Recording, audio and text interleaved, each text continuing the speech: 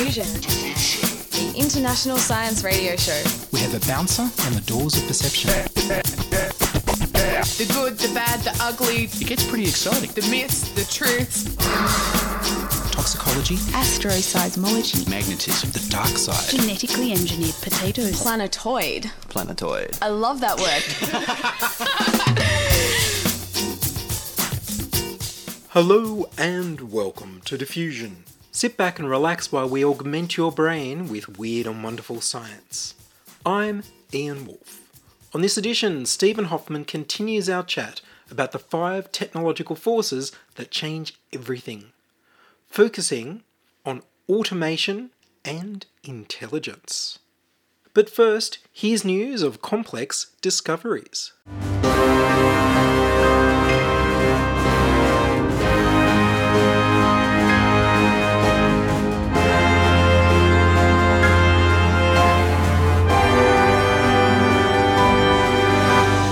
The 2021 Nobel Prize in Physics was jointly awarded with one half to Syukro Manabe and Klaus Hasselmann, and the other half to Giorgio Parisi. Syukro Manabe showed how increased levels of carbon dioxide in the atmosphere lead to increased temperatures at the surface of the Earth. In the 1960s, he led the development of physical models of the Earth's climate. His work laid the foundation for the development of our current climate models. About 10 years later, Klaus Hasselmann created a model that links together weather and climate, answering the question of why climate models can be reliable despite weather being changeable and chaotic. His methods have been used to prove that the increased temperature in the atmosphere is due to human emissions of carbon dioxide. Around 1980, Giorgio Parisi discovered hidden patterns in disordered complex materials.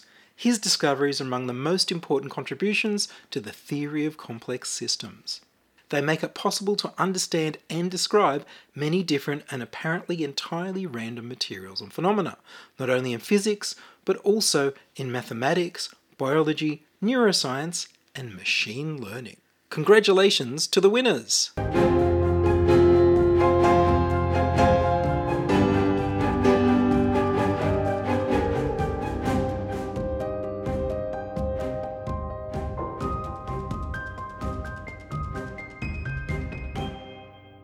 You're listening to Ian Wolfe on Diffusion Science Radio. Send emails to science@diffusionradio.com. We're brought to you across Australia on the Community Radio Network and podcast over the internet on www.diffusionradio.com. What are the major technological forces for change in our lives that we need to talk about? Stephen Hoffman, known as Captain Hoff in Silicon Valley, is the CEO of Founders Space, an international startup incubator and the author of The 5 Forces That Change Everything. I spoke to him by Zoom and continued by asking him, what does he think about lab-cultured meat and what they feed the meat? These lab-cultured meats are coming. They're here now. They have great potential for good, right? First of all, if you are somebody who's empathetic with the suffering of animals in our factory farms, which is pretty cruel to these animals. We don't treat them nicely. They actually suffer. You can eliminate that. You can literally grow this meat in vats, process it, and ship it off. There are other people who say it could be greener, like because a lot of our farming with, the sewage from pigs and cows and stuff, it's really polluting, and the methane from cows and all these different byproducts and we're injecting them with, these antibiotics, and there are all these negative side effects to our factory farming, our industrialized farming as we developed it. So this could be healthier, cleaner for the environment, all these potentials. We're not there yet, though. We're in the early stages. In some ways, this lab culture meat is very expensive to produce still, and it consumes a lot of electricity, and you have to have these stem cell cultures that you breed, and I won't go into all the specifics. It's too much for most people to handle. But the thing is, in the short term, it won't solve all those problems. In the long term, it has the potential to. And it's absolutely amazing technology. And, this type of technology has far fewer downsides than it does upsides. Like, because our our current state of industrialized farming is not great in any respect. It's not great for us, our bodies. It's not great for the planet. It's not great for the animals, right? It's not great for anything. We can do better. Some people are talking about, the artificially grown meats, lab grown meats. That's one area. Other people are promoting insects because they're super high protein. And if you don't think about you're eating insects, they can be great food source, especially on planets like Mars and places like that. Insects could be the thing that people end up surviving on. So there are a host of technologies out there right now that are transforming our food industry. It's just absolutely amazing. Not only that, we can now genetically alter our food, just like humans. And this is happening for sale right now. You can go out and buy genetically altered salmon, like salmon that has been gene edited, literally, so that it grows faster. Like it grows faster. Is that good? Well, if the salmon isn't bad for you, it's great for the environment because, when we have these fish farms, they're extremely polluting. So the faster you could grow the salmon, the less time they're in the water, the less pollution potentially that you could have. And there's lots of other benefits. They're working at the University of Florida now on cows that have been genetically altered to be heat resistant. Why would you care if a cow is heat resistant? Well, not because you're going to barbecue it, but really you care because climate change. So all of our plants and cattle and we've created this huge problem in the world. We're going to have to start using gene editing to solve climate change, or at least to survive through it. So we're going to have to upgrade our livestock. We're going to upgrade our plant, the seeds out there. So everything is going to be gene edited in the future, whether people like it or not, whether they are opposed to it or not. Even for the survival of the human race, to feed our growing population in a world where food production is at risk, this technology is going to become more and more essential. And that leads, of course, into other things like robot farming. Oh, yeah. So robo farming is really fascinating. So robots are they're potentially taking over everything. So right now they have experimental farms where literally a robot can go in and do everything from planting those seeds to harvesting, like the entire process without human beings. And they have also indoor farms that are getting completely automated. And indoor farms are even more promising because, again, climate change, they are resistant to that because they're indoors. You can completely control the environment. Also, farming indoors, you can keep out pests. So you don't need all these pesticides and other things. It can be really organic and very good for you. It's still expensive. This is why of our food, it's still cheaper to grow it the old-fashioned way. But in the future, as this technology matures and these totally automated farms come into being, we are going to see more and more automated farms. They're talking about automating factories like Foxconn, the big, manufacturer of the iPhone and so many other products. Their chairman is dead set. He says, if I didn't have to have a single human employee, I wouldn't. That's what he said. Like human beings, he said, are headaches. So literally at some point, he would love to automate every factory totally. They call it lights out factories. Will we have these? Inevitably, we will. Human beings aren't the best workers. Like we get sick, we want benefits, we want holidays, we only work during, certain hours. A machine will work forever. Like as long as you maintain it and you give it power, it's working and it's not complaining, and there aren't any lawsuits and there aren't any, other problems. So will the workforce be automated? Yes. And then you get to the question, we have these super smart AIs making all the hard decisions for us. We have machines producing all of our products and food and everything we do. What do we do as human beings? Will this destroy us because we literally have too much time on our hands? Now, this is very funny because they said if a person, the average person doesn't have, I forget the exact number, but it's like if they don't have around 20 hours of work a week, then they start to get depressed because people like stuff to do. Like they don't like to do nothing. But on the other hand, I honestly believe that if we have more time, people are depressed because a lot of us think that work is our identity. Like we are our work. And if we aren't working, we're not really worth something, right? We don't demand the respect of other people and ourselves. And we're very social creatures. But if you look back at history, for 100,000 years, people were hunter-gatherers and they didn't really work that much. I mean, they would go off hunting, which was more like fun. And they would, they would work some, but they had lots of free time and it didn't really impact their psychology.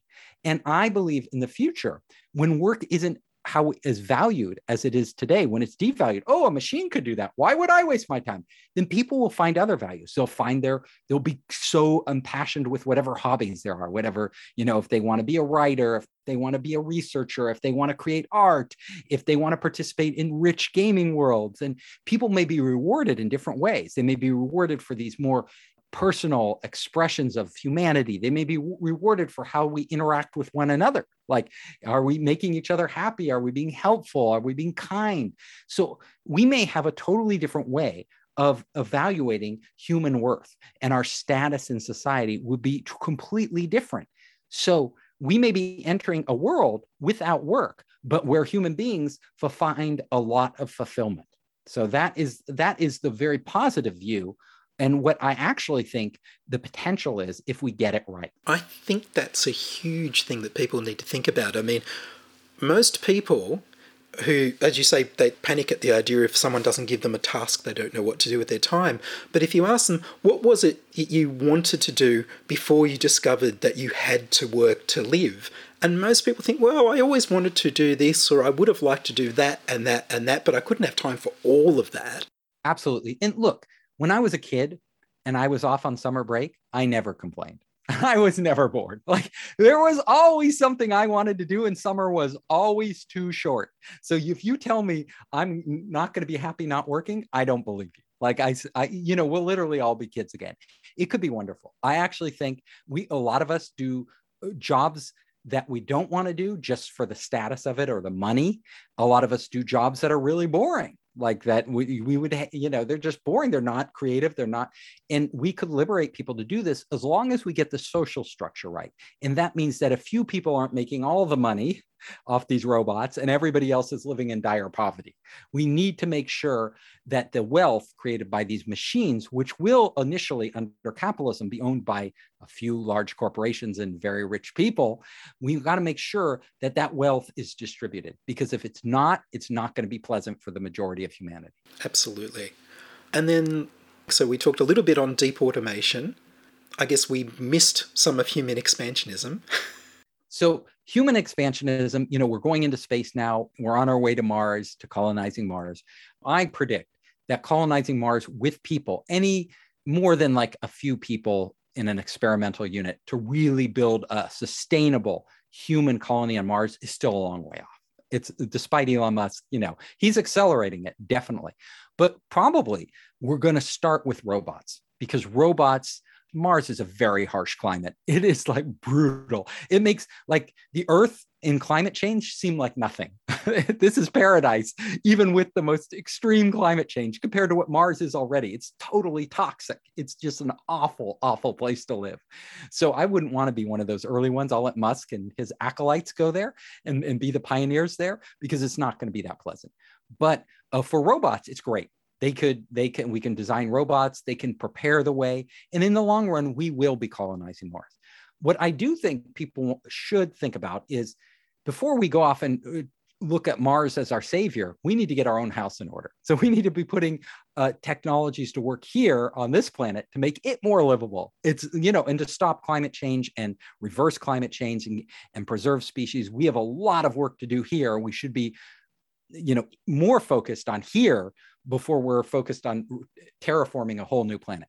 However, space has a lot of benefits, and a lot of the benefits trickle down from space. The things we develop in space end up making a big difference back on Earth. And it's great that some people are pushing us to go further and faster in that direction.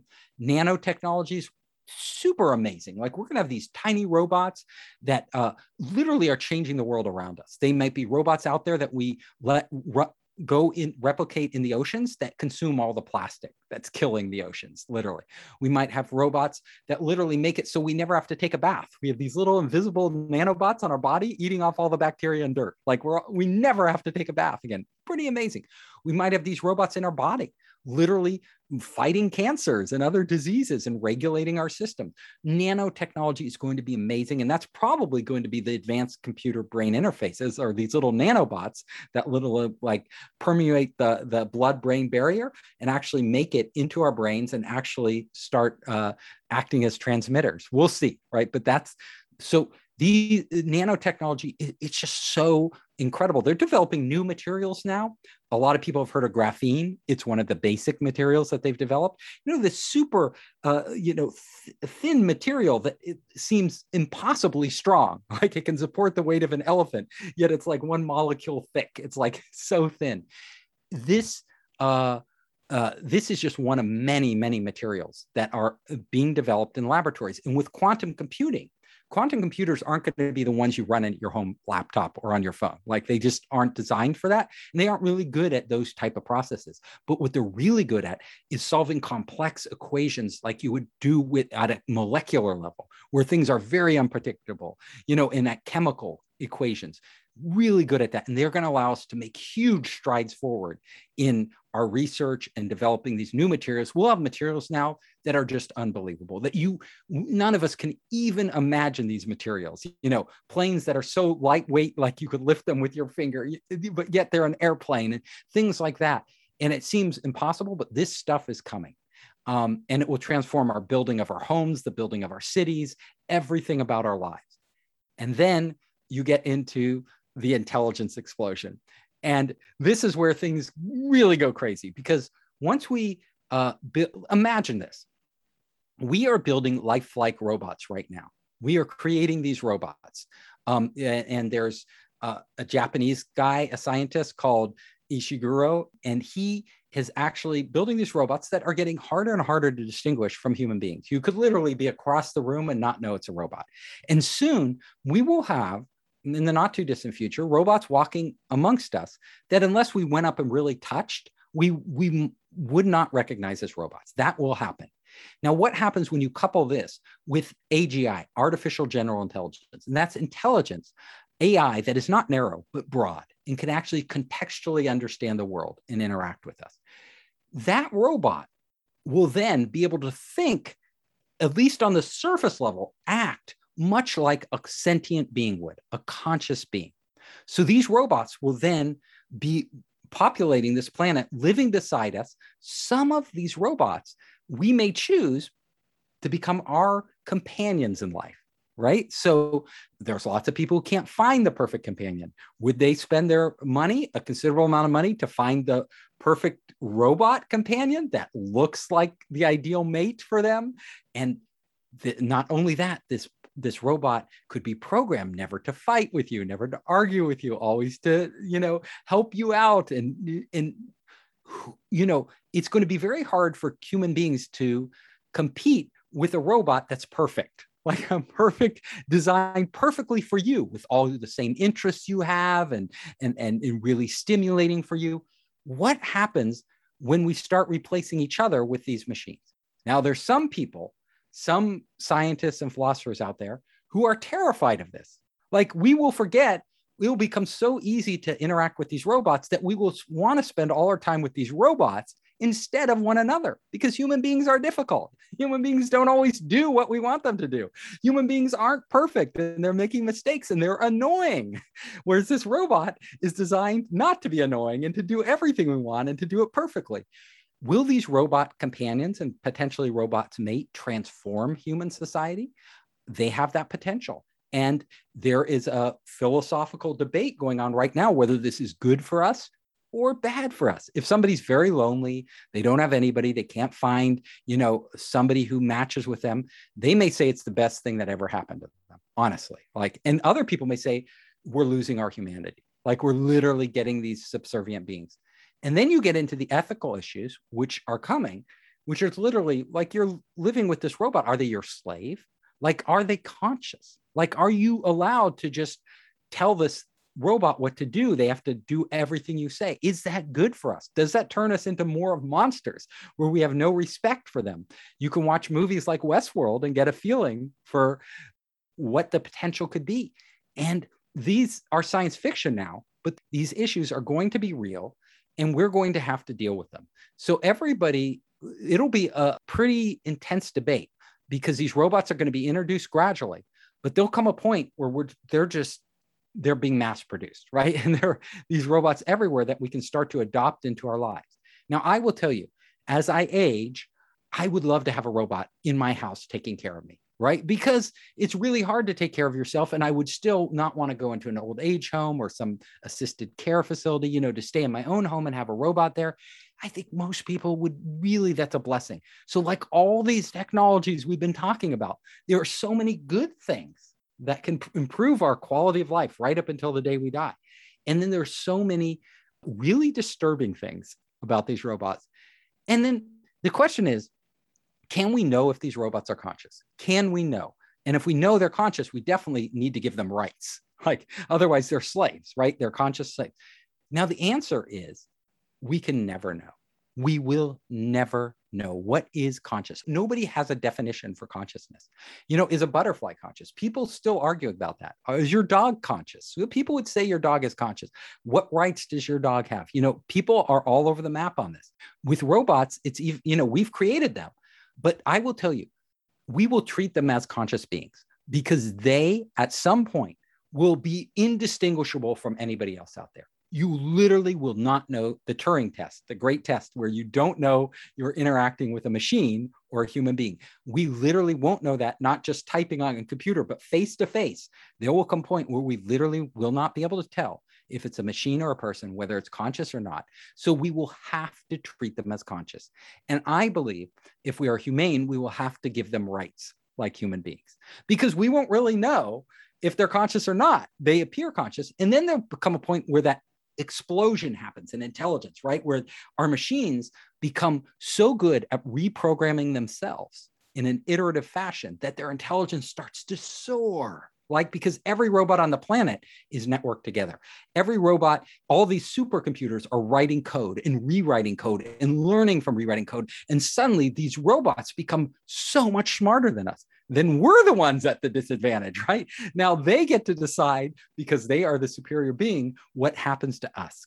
And there are people, Bill Gates, Elon Musk, Stephen Hawking, who are worried about this. Like, if these robots achieve this higher level of intelligence than us, then it might not, there's one risk of, even if a robot is not as smart as us, of just a corporation manipulating us through our attachment to the robot.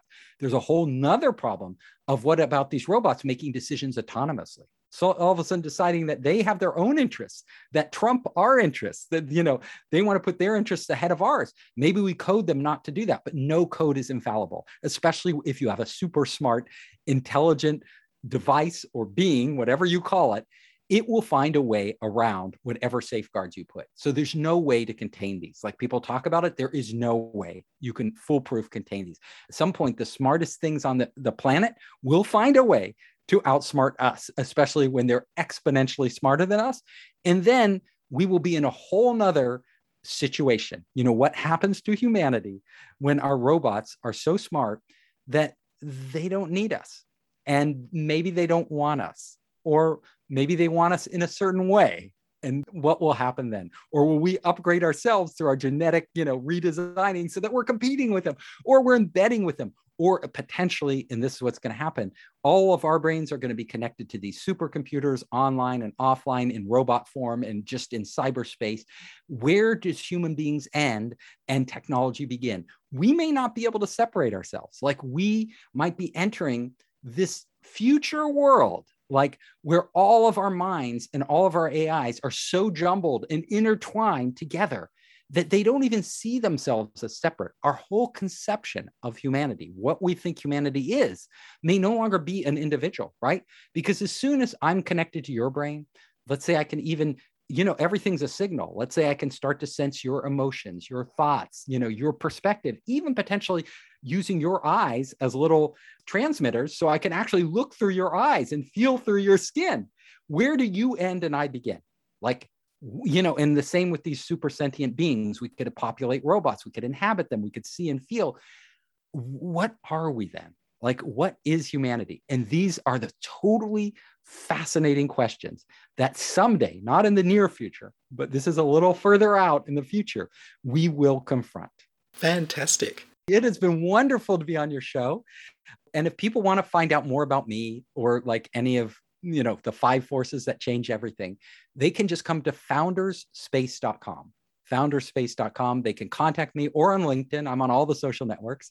And, I love these conversations. To me, this is, we as human beings, we are embarked on this crazy journey together. And I wanted to share these thoughts and get all of us thinking about this. Wonderful. Well, thank you, Stephen. Thank you for having me. That was the third and final part of my chat with Stephen Hoffman, author of The 5 Forces That Change Everything, talking about automating farming and everything else, and self-aware robots. Look for Captain Hoff at foundersspace.com. And that's all from us this week on Diffusion. Are you a scientist, artist, biohacker or maker who'd like to be interviewed about your work? Would your company like to sponsor Diffusion? Send your contributions, opinions, helpful suggestions and donations to science@diffusionradio.com. That's science@diffusionradio.com. Please subscribe to the Diffusion Science Radio channel on youtube.com/c/diffusionradio and rate the show on iTunes. Tell your friends. Follow me on Twitter @IanWolf. The news music was Rhinos Theme by Kevin MacLeod on Incompetech.com. I produce Diffusion, which is broadcast around Australia to 28 stations on the Community Radio Network, including Radio Blue Mountains 89.1 FM in New South Wales, 8CCC in Alice Springs and Tennant Creek, 2 MBR in Nambucca Valley, 3 MBR in the Mallee Border districts of Victoria and South Australia, City Park Radio 7 LTN in Launceston, Tasmania, and 2XXFM in Canberra.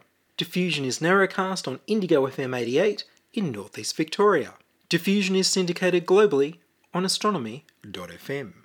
Subscribe to the podcast on the Diffusion website, www.diffusionradio.com. That's www.diffusionradio.com, and check the website for links, photos and videos about this week's show.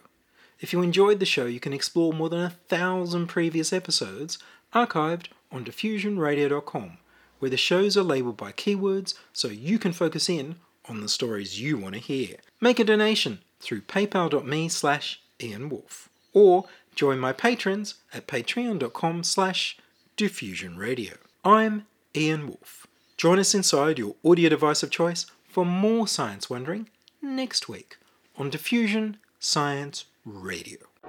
Science is fun. It helps you to learn, to know, and to appreciate. When you study science, you may go on field trips. You discover the marvelous interrelationships between all living things. You learn to read the history of the Earth as it is written in rocks and fossils. You find out what makes things tick, everything from a molecule to a living organism. In the study of science is found the most useful and satisfying knowledge of man.